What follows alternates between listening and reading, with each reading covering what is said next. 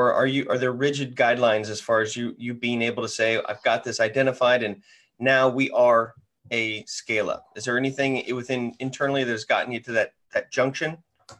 So I think it's exactly as you certainly allude to, an imperfect measure. And if I'm really honest, hand on heart, I'm not so sure that I'm entirely where I want to be from a scale-up point of view, for where I couldn't certainly in a highly predictable way suggest if you gave me $100 million, what that would turn into on the other side. And in many cases, you'll have some idea of if I put $1 in one end, out comes $1.70. So now it's just a matter of me going out and finding enough $1 notes, which the more comes out on the other side. And I don't think for this particular venture that we kind of reached that inflection point just yet. Well, interesting. So we are now officially live. And for those of you just joining us, we've been talking with Dennis to pick his brain on what the difference is between a startup and a scale up and what it takes to get there. And it is an imperfect science, and it is a matter of inputs and outputs. And so today we're going to spend a deep dive, and it's going to be more of a fireside chat to meet Dennis and understand his journey with X.AI and the learning lessons along the way when we're scaling. Now, this is the Scale Up Heroes podcast. You can get all of them at scaleupacademy.io. And today we are going to have Mr. Mike, who's going to run the conversation. I'm going to be taking notes. We're going to be really digging into hopefully getting some personal stories, some personal anecdotes, some metaphors, some similes, getting metaphysical, but at the same time, leaving everyone with some tangible expertise. Now, I'm a keynote speaker. I speak about this 313 thing. I'm all about keeping things simple. So I'm excited to see how complex we get, yet keeping it simple along the way so we can all learn. Mike, I'll hand it off to you. You can take it away. Thank you, Ryan, and congratulations to all for the episode number 50. So, which is almost the week number 50 that we are running the show. And then it's a pleasure to host you for the second time. And yeah, we have decided a very good number to join the show. Congratulations. Thanks so much for having me. So perfect. So we'd love to get to know much more about yourself this time, because last time you joined the panel, so this would be go much more deeper into your journey, into your career. So tell us a little bit more what happened behind X.AI and what was your journey until here? So here's the story that I've at least crafted for myself. And I'm very much aware of the fact that it might just be a story that I'm telling myself. And if you looked at it from the outside, you would see it differently. So be aware, or footnote and disclaimer applied already. But it's certainly a story for where we spent the last 24 years as entrepreneurs over 5 different ventures trying to extract value from data. And in the beginning, where we ran a venture mostly trying to extract insight from raw web server log files back in the mid-90s, we didn't do much with the data outside of just mining it and presenting it. When we took a next step for where we ran another venture, which we actually did out of Eastern Europe, we not only helped collect, store, and present the data, but certainly provided a platform for where you could massage it, and we can talk about what that kind of translates into, and had a good journey on that. And the venture thereafter was also not just one where we would collect, store, and allow you to massage the data, but we would inject our own recommendations for how we certainly looked at it. You can do your own set of insights, but we believe as experts that this means this. And this particular venture, again, I would like to believe, takes it one step further for where X.AI, which is this intelligent agent, but if you just look at it from a data point of view, it's really one for where we both collect, store, retrieve, and provide recommendations on the data, but we also take the action. So if you ask one of our agents to schedule a meeting, it's not one for where I'll tell you how you can do it and how I've mined the natural language. It's one for where I try to understand what you asked me to do. I prepare some sort of plan forward, and I take all of the actions without you participating. So certainly a 24-year-long journey where we try to figure out to get more and more out of a set of raw materials that haven't really changed much. As that 2 bytes I mined back in June 1st, 96, looks like those 2 bytes I mined yesterday in 2019. Interesting. So do you see that in the next 15 years, this would be another step in the journey for something even bigger? That's a good question. I certainly see 2 things happening right now. One is the introduction of a new UI, and that comes along so rarely that we should be really excited. As in, I took my CS degree in the command line. My mom somehow got access to Word on some graphical user interface that we can call Windows. And my kids kind of grew up on some kind of touch interface on their mobile phones. And whether you kind of agree on those 3 particular UI paradigms, there's not been that many. But the one that's just about to arrive, and we can call that the conversational UI, might be one of the last UIs that we'll see. There might be 1, perhaps 2 more, and that's the end of, I think, how I can certainly imagine us interacting with compute. So that certainly excites me. So that's one part. The other part is that given a new UI, you tend to get a new set of opportunities. Just like Uber doesn't really work well on your desktop. It works well because you have it on the go. So on the street, you can pull out your mobile phone and kind of request some driver to arrive in the next couple of minutes. And if every new UI introduces a new set of functions, the conversational UI, if anything, allowed for the introduction of agents. And without going all geek on you now, I certainly really like this idea that we are now, for the first time, kind of moving away from software assisting us in doing a job into this new setting for where we're allowed to describe objectives, as in, what would I like done? Those objectives, at least today, are extremely simple. They're not as sophisticated as if I work with you and I could kind of tell Mike, hey, here are the things I would like for you to do when we go to Europe and attack these 3 key markets. I can come up with a really complex objective and just assume you come back to me in a year having conquered Europe, right? But we're at the beginning of some setting for where the way we interact will move from being assisted to describing objectives. And that's certainly what we are trying to make work with X.AI, for where I'm not trying to give you a different type of calendar. I'm trying to, at least to the best of my ability, provide you an agent where you can say, hey, Amy, can you get me and Mike together on 200 Broadway first week of May when he's back in Manhattan for half an hour? Can you include Brad? He's optional though.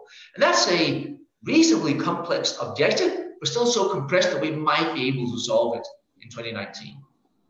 So that's certainly one version of the future, but not so far out as you asked for. That is always extremely difficult, and you are bound to be wrong, whatever you say.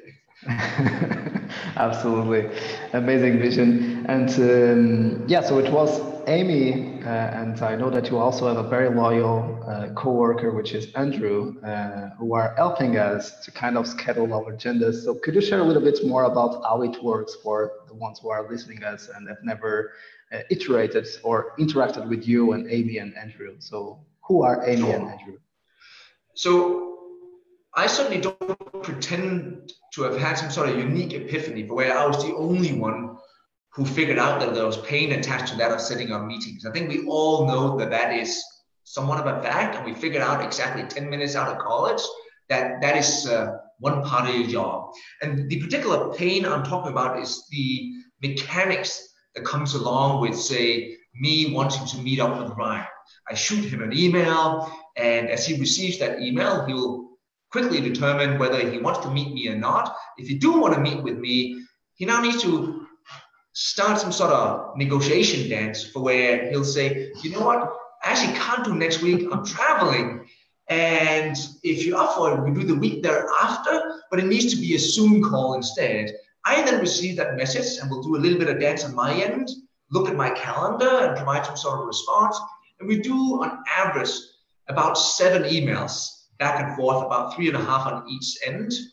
And once we come to an agreement, one of us will kind of take it upon us and do the actual invite and get it on the calendar. And it's not that this is difficult. This is a fairly simple chore, but I think that's the key word. It's a chore. It's one for where surely I can do it. I can do a lot of shit. I can do the dishes. Doesn't mean that I really enjoy doing the dishes. But if that's my only option to get something to eat, I'll do it. If I'm a recruiter and the only way to speak to candidates is by doing the kind of negotiation dance, sure, I guess I'll do it. It's not the most fun part of my job.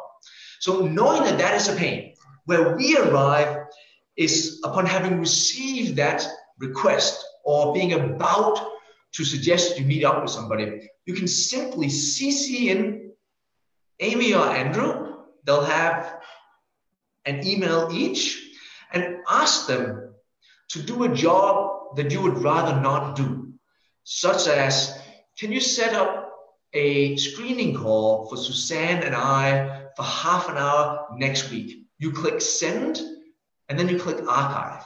And that's important. You click archive because this is not your job anymore.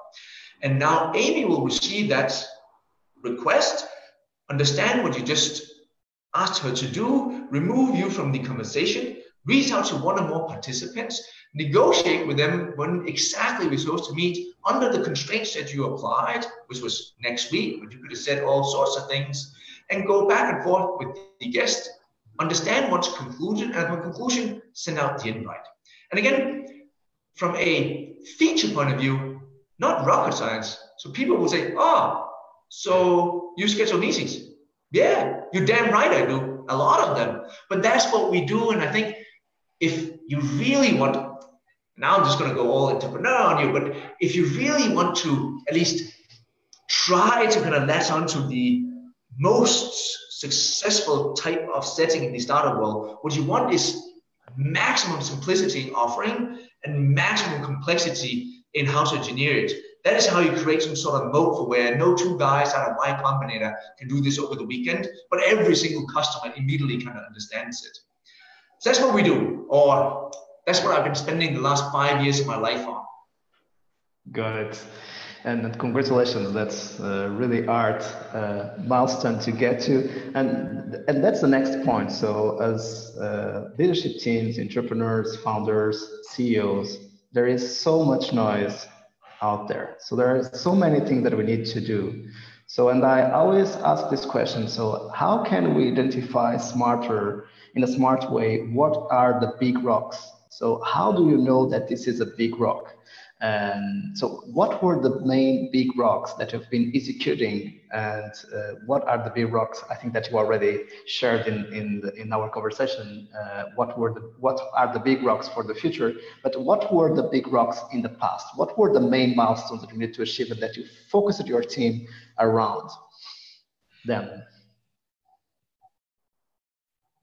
Let me answer that on both ends. So I'm certainly very convinced of meetings being somewhat of a constant, as in we might do more productive meetings in the future, one would hope.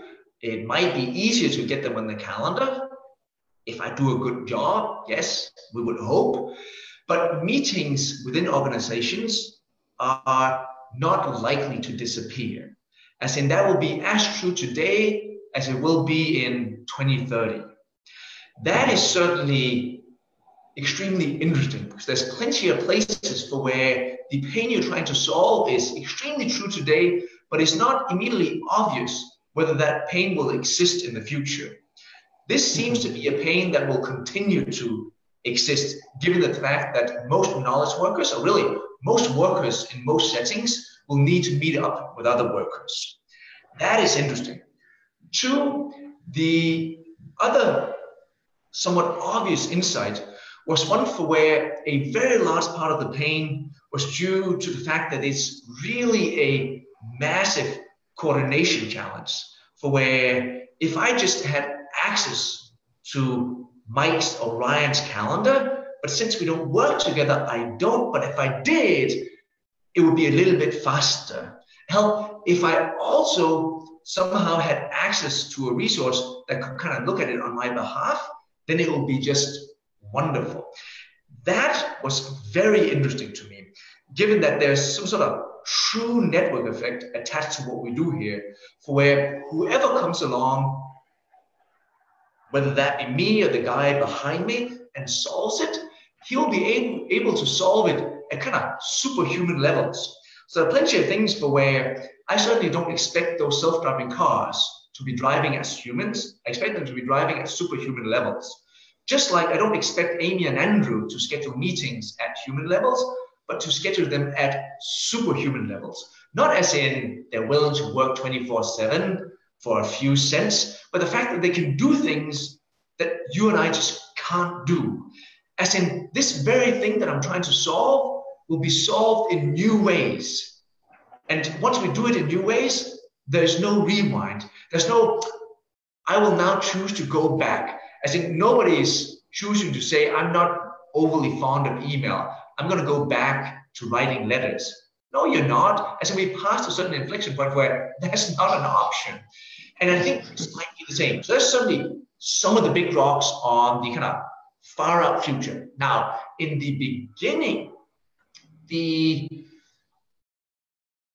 whether you would define that as, in your terminology, as a big rock, it would certainly be one of those very first steps for where there's plenty of things which we can imagine as entrepreneurs, where both the pain seems extremely true, verifiable, the solution seems almost obvious, but it is not tractable. As in, you and me can certainly see that there is some benefit to having a base on the moon or a population on Mars. And I applaud people working on it. And I can certainly imagine how we would solve it without being a rocket scientist, but I can certainly assemble a set of thoughts where that seems somewhat doable. But if I suggest that Mike, Ryan, and Dennis will be traveling out Q1 2019, that's just not happening. As in, first of all, it's probably going to take us half a year just to get there. So that means we're going to ride in the next couple of months. That's not something you can pull off. So our very first kind of obstacle, big rock, thing we needed to kind of verify was one for where, is this indeed tractable? As in, can this be done? Because if you really think about it, one of the things that we're certainly attacking here is the language universe.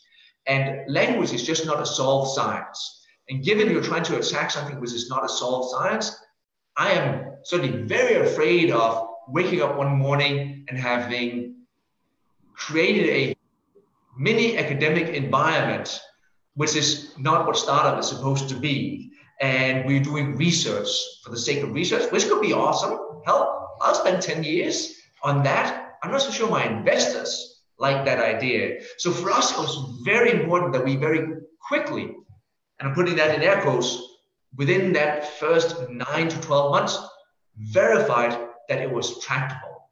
And for us, just in closing, that was about being able to carve out that corner of the language universe that we exist in, or that part of the universe that we can call the meeting schedule universe, and say, we now know exactly what is within it, and we can navigate it completely.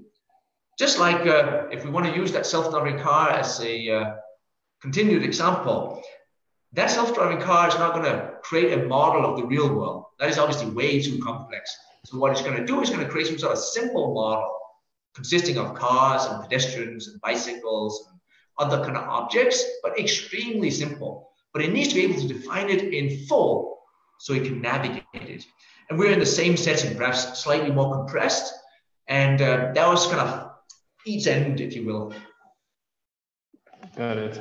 And it's curious what you are saying, that sometimes when we are thinking or building the future, we need to have two different kinds of mindset, and which are the strategic thinking part, which are people that are very good anticipating the future, visualizing the future, or creating that future, and people that are very good on the execution planning side, which is planning how to get it done. So it's a lot about direction, which is what I think more about strategy, and the second part is much more about execution. So it's about getting it done. And I believe that in your industry, in your company, in your product and service, there is a lot of deep tech behind it.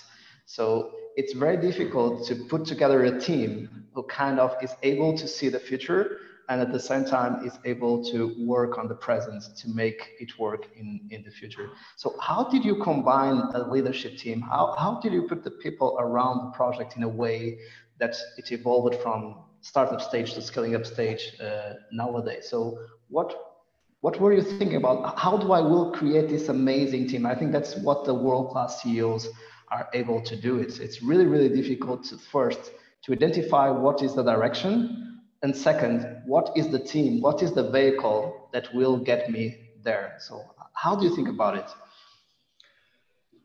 Most startups, at least in my opinion, will take on one of two types of risks. You will take on some product risk, as in you're not entirely sure whether you can do what you set out to do, or you're taking on some market risk where you certainly believe you can do what you set out to do, but you're not entirely sure whether that will be adopted in market. I am very skeptical of startups who try to take on both risks at the same time, because then you're really in the deep end, as in you're not even sure you can do it. And if you actually get to do it, you're not even sure whether people would like to buy it. So pick one of these two.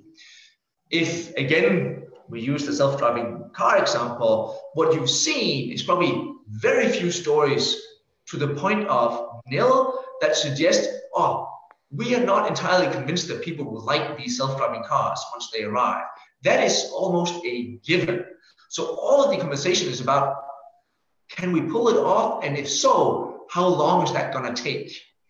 And we are in the same bucket for where almost all of our customers, all of our leads, the market at large, suggest to us that if you provide us a fair price, we'll buy your product. Now, we don't know yet whether you can pull it off, but if you can, I will certainly buy it.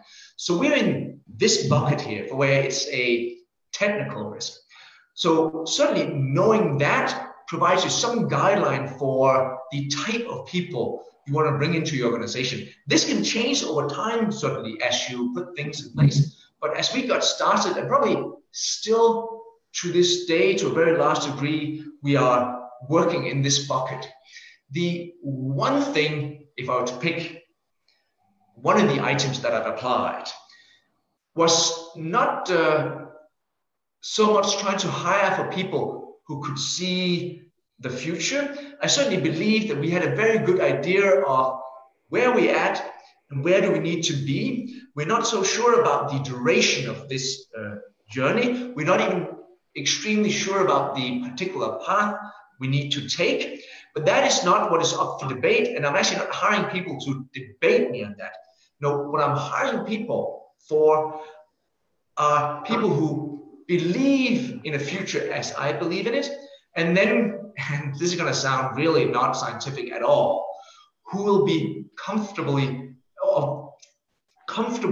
in the dark. And the way I work this, and you should really kind of take note of that. So instead of doing many of the traditional things you would do to hire good people, what I did instead was I wrote a half-page pledge on the characteristics of the individuals I would like to hire, almost in the form of a poem. And this is where you're tuning out already, I can see. And that half-page document, which you can find on x.ai/pledge, starts out with this kind of ask for where I am looking for people who are comfortable in the dark. And we spend an unfair amount of time when we brought that initial team together on trying to make sure that we both understand what does that translate into. And being comfortable in the dark means that you are okay in working on some component today, not knowing exactly how that fits into the bigger picture, whether bringing this component to life brings you one step forward or potentially one step backwards, but it seems like the right thing to work on. So in that setting, most people are extremely uncomfortable, as in, I can't see what I'm working on making any sense. I can't see what I'm working on making any progress. I can't see us as a company kind of moving forward. When are we going to be there, or how can you suggest we'll be there in 2 years from now? And all of the uncertainties and anxieties that comes from not having one of these extremely fixed plans for over the next 18 months, this is what we're going to do. But really just over the next 3 to 6 weeks, you will be working on this part. And you're just in the forest. But when will I be getting out of the forest? I don't know. But I don't have much food. I know. We probably need to go hunt for some food along the way, aka money if you're a startup. And that is not for everybody. And I spent a lot of time in really finding a team for where they would be, or certainly would seem to be very comfortable in the dark. And to some credit, 5 years in, remember this is tech, have my CTO, chief data scientist, first engineer, first PM, they're all here. Congratulations. And that suggests at least that we found a set of people for where they could do those 5 years in the basement in the dark, which almost nobody are both able or willing to do. Sorry, really harping on this particular thing, but that's the one thing, if I were to pick anything, that I think have translated into a little bit of success on the organizational end. I think that's a great deep dive into, and I've got kind of a question because I'm hearing what you're saying, but I need a little bit more insight to this difference between the dark and defining in full, because you said you have to define in full. You have to really understand in order to be able to navigate. Yet, and this comes with, you know, the market risk, the product risk, the problem that's being solved, the adoption, all these things that you're really just saying you have to simplify to the point where it's so simple, it's just almost in your face simple. Yet at the same time, you have this, the flip side, which is, I need you to have that as an understanding, but work in the dark. So my question to you is the balance between getting people to trust the darkness, but I'm assuming you can only get to that point if you absolutely have defined in full where you want to navigate. So I think you hit the nail on the head. Those two things come together.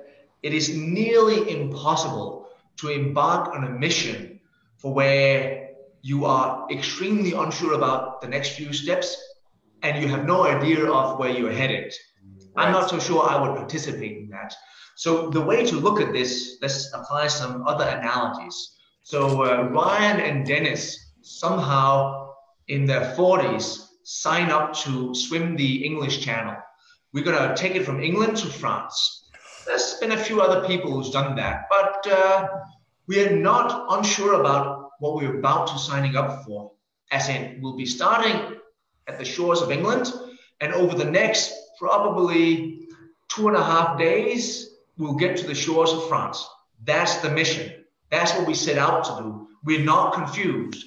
We're not entirely sure about exactly how we're going to pull it off. As in, sure, we've been to the pool, we've done 5K, this is a different beast. But we can certainly imagine it, and we can start to visualize what the end will look like. So they do come hand in hand, and I think the only way you can do that basement for that long is if you can close your eyes and see the end. And that's how I think you establish some of that stamina. No, that's great. And I think it just goes to the importance of that core messaging to make sure everyone knows the shore you're going to land on, but not to be confused by this blind faith in the darkness. So I think that's a really interesting distinction there that will fuel this type of growth.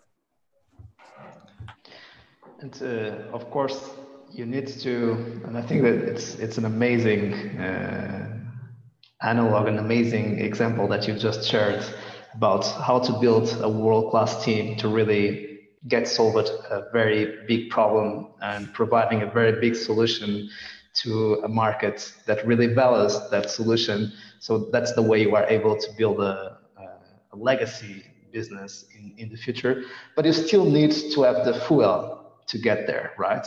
So, and that's when cash comes in place. So when you don't have yet the revenues to fund this kind of path, so how do you convince people who are very, no, let's not say conservative, because now here we are talking about venture capital, but we also want to de-risk their own situation. So I will put money on this venture, on this team, on this CEO, Dennis. So how can you also, and from your side, from the entrepreneur side, it's at the same time, I need to have, again, the right investors on my side, the ones who are comfortable in the dark, as you said, to get there, because I will not provide results straight away next year or next 2 years. So how do you select the best investors for your big vision, for your BAG? I certainly believe that any pitch in a setting like this should almost entirely revolve around the end destination. As in, any investor which you speak to should be as excited to land on the shores of France post-swim. And if they are not, then spend no time in talking about your training regime, the actual swim, the support team, and all of the things that you need to kind of put in place. Talk only about the destination. And if you can find a set of people for where, if you and I, over the next 5 years, can get to this destination, would you be excited? If you're excited, then I can move backwards and tell you how I think in X number of steps we'll be able to get there. And if you can at least see why those steps are plausible, or why those particular steps seems like the most natural steps, then we can talk about whether me and my team are the better ones to execute. But we should come at the very end. You should first believe in the destination, believe in the set of steps or regime you put in place to kind of do those 4 or 5 steps. And then you should take a look and say, are those the very people which I can see do that? And we certainly had a very good idea of both what the end looks like, the 4 or 5 steps towards getting there, what each step or each milestone really in VC terminology entails, or big rock to use your terminology, because there is a big rock in each one of these steps where you need to kind of overcome this part, and that becomes the indicator of having finished that particular milestone. A milestone is rarely, if ever, measured in time. It is measured in having delivered on some particular outcome. And for us, those have been quite clear in both our seed A, B rounds on this is what we've hit. It is now time to kind of take the next step. And I would like to believe that we've found a set of investors and team around us that were willing to kind of embark on this journey. It is not easy, and people certainly get nervous along the way, and I fully empathize with the fact that you've given me $10 and someday I would like not only the $10 back, but if you can give me another 20, given you held on to those 10 for so long, that would be lovely, Dennis. So I certainly understand why people are asking for proper accountability in those board meetings, but for the most part, they signed up for a longer journey. And we still have all of our existing investors, and they've all been active participants from beginning to yesterday. Just a disclosure for the audience, among the investors of X.AI, we have world-class like Silicon Valley Bank, SoftBank Capital, FirstMark, etc. And if the numbers on Crunchbase are correct, you have raised $44.3 million until now, correct? Yeah, something like that. So well done. And of course, if we know what are the big rocks that are separating ourselves from our BAG, if we have this amazing world-class team to get us there, if we have the fuel to kind of keep this team engaged and going forward, now it's really about execution, doing the train every single day when you want to keep sleeping or stay in the bed because you are not motivated to go to the gym on that day. So how do you keep the morale and the motivation of the team to go to execution mode? That's a good question. And I'm not sure there's a single good answer, because I think it might just be unique to the company and unique to the moment. As in, there's no particular tool in your tool belt for where this is my motivation tool. Because if it was that easy, everybody would kind of pull out that particular tool. I'm going to add a little bit more motivation to my team. And it's nearly impossible to do such a thing. So what you try to do is to figure out in the moment, what is the current sentiment? As in, what is the current morale? Certain days you are just high on some prior success. Other days you are slightly depressed on some failure. And I think you need to figure out both the particular element which you use to kind of motivate, for how long will that be intact? One thing, to just give an example, and I think we all have multiple things we go do, is to pick some reasonably near-term goal so that you can celebrate in the delivery of that. And hopefully, if you deliver well on what you set out to do, the success of that. That provides some amount of dopamines that can kind of propel you into the next kind of motivational step. And we certainly have certain kind of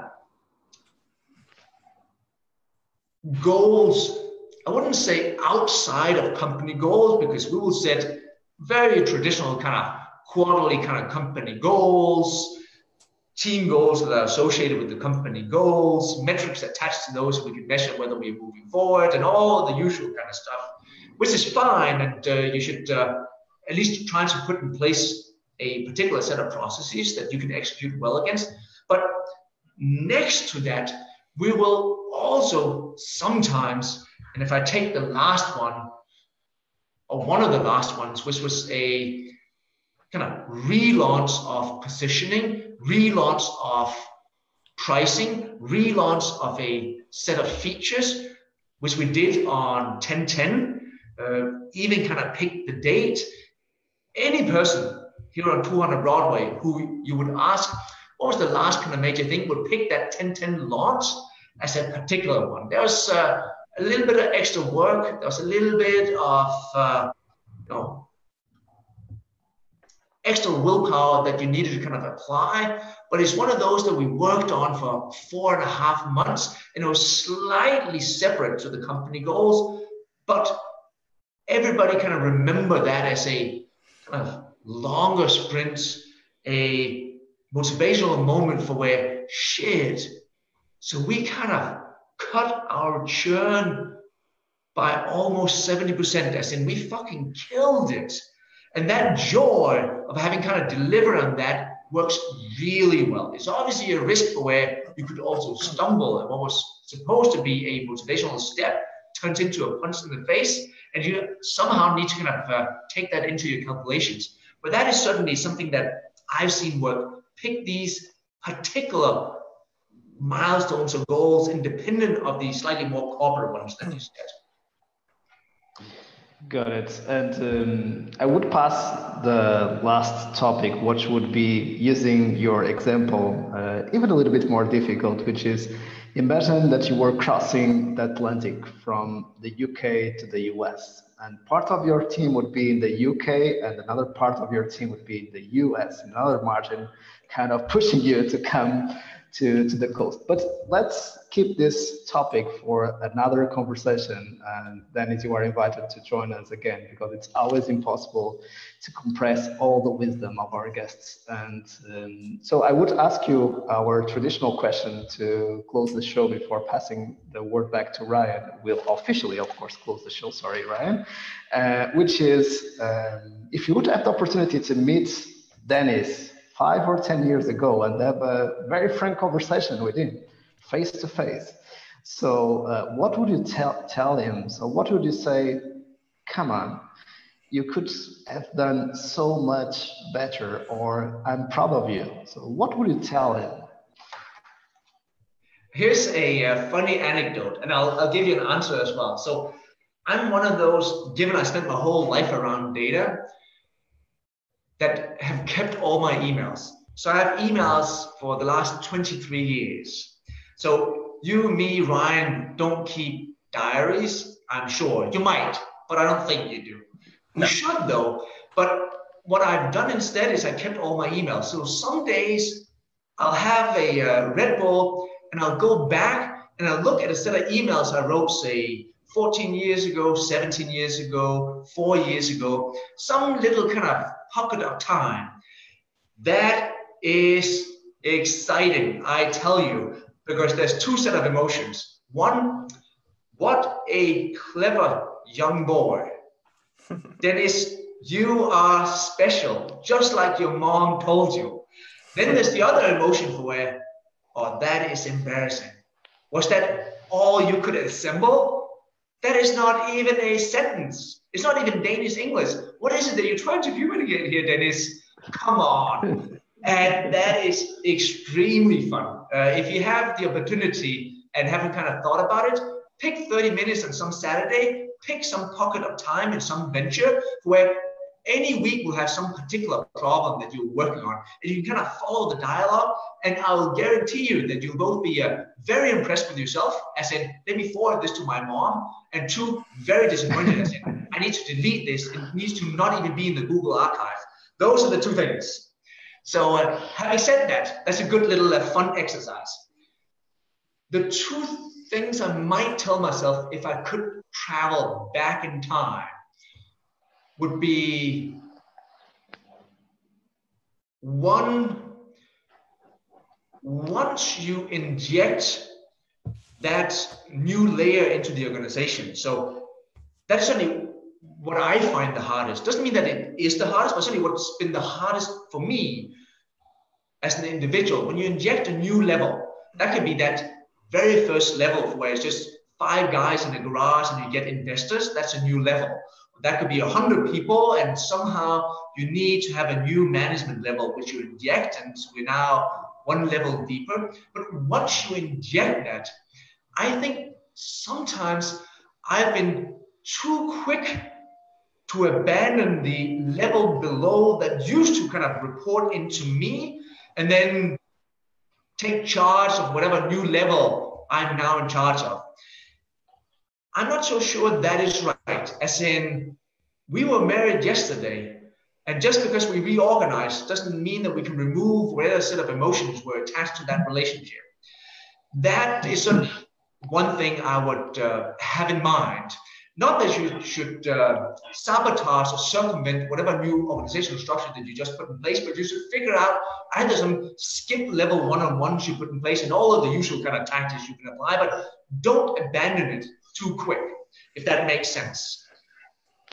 2, and this might just be more on the product end and where my background comes into play, forever stick to the pain and don't ever fall in love with the solution. Fall in love with that pain. It is so easy if you're just a little bit geeky to fall in love with your solution. The solution just doesn't matter. The particular pain you're trying to remove will forever be true. Your solution will change 7 times over. So just don't really care about it in the sense that you need to kind of keep that alive or intact. Don't. I think those will be the 2 particular items on that list if we could send that back in time. Thanks so much, Dennis. And I think that's no better topic to bring the word back to Ryan. That's true, because I tell people all the time, I don't care what you do. I care about the problem that you solve. And in fact, I challenge anyone listening, next time they're asked, what do you do? Just simply say, well, it's not really what I do that's important. It's the problem that I solve. And that is evergreen. That is what will connect people. So for those that didn't join us at the top of the show, this is what the notes looked like before, and this is what they look like now. So we have basically thoughts from my mind, and here's the big rock that we're pushing up the hill. I could spend 45 minutes recapping, but because 3 is a magic number, I'm going to recap 3 of my favorite points, and I really think it sums it up. Number 1 is this idea that you have to have a crystal clear identification of the shore in which you will land on when you are done with your journey. Now, that is not to be confused by getting to that shore, making sure you have a team that is fine with not understanding the exact process. And I think that this really ties into my third point, which you made about market risk versus product risk or technology risk. So if you look at those 3, right, setting these big, audacious, hairy goals that are realistic in the fact of where you're going to end up, but not necessarily specific on the journey that you will train to get there. Making sure that at the same time, you're judging this balance between the technology risk, will it work? Or the market risk, will it be accepted? And so it comes down to the training team. It comes down to getting people on the team first and then teaching them where they want to go. And those 3 things together, knowing where you want to go, bringing the right team that's okay with not having a clear path to get there, as well as juggling with this risk of technology versus market, it all encompasses on what I think is one of the biggest takeaways, which is if you are pitching investors, don't pitch them on the training, don't pitch them on the process. Make sure that they want to be waiting for you with the cheers and the celebration at the end of the shore. Because if you can't sell that end vision, if you can't sell the fact that you're going to solve a problem and end up on that shore, then it's all for naught and you're just wasting your time. So I think the more you can empower yourself by knowing where you're going, selling that as a mission, and not worrying as much about pitching how you get there, then it's all a reverse engineer from there. So lots of great stuff to digest. And if anybody watching here has noticed the energy in which is coming out of Dennis's mouth, there is no doubt that he's excited about what he does. And you didn't talk about your energy. We didn't talk about, well, I mean, the Red Bull obviously is helping here, but just looking at it from outside perspective, you can't run a company from a startup to scale up without that passion, without that energy, without being on the front of your seat. And at the end of the day, it's because he is in love with solving a problem. So my challenge to you is find the problem to solve, fall in love with it, know where you want to go, but don't worry about getting there. If you have the right team, you will get there. That's what I have to say about that. Awesome. I'm sold. Let's do it. All right. Let's do it. All right. Red Bulls all around. Keep pushing those big rocks up the hill, because those rocks in turn become the motivation to keep people to keep going. So here's another example of lessons learned on that scale up path. Wherever you're at in your journey, remember that's exactly where you are. Continue to tune into these podcasts. We can help you move those rocks up the hill. Find other podcasts at scaleupacademy.io, and we'll see you every week around the same time. Ladies and gentlemen, boys and girls, this is a wrap for number 50. That is right, 50, and we are only going to keep pushing up the hill. So thanks again for your time, Dennis, Mike, for your leadership. Thank you, Dennis. For everybody. Thank you, Ryan. Solving problems. All right, we'll see you everybody. Adios. Bye.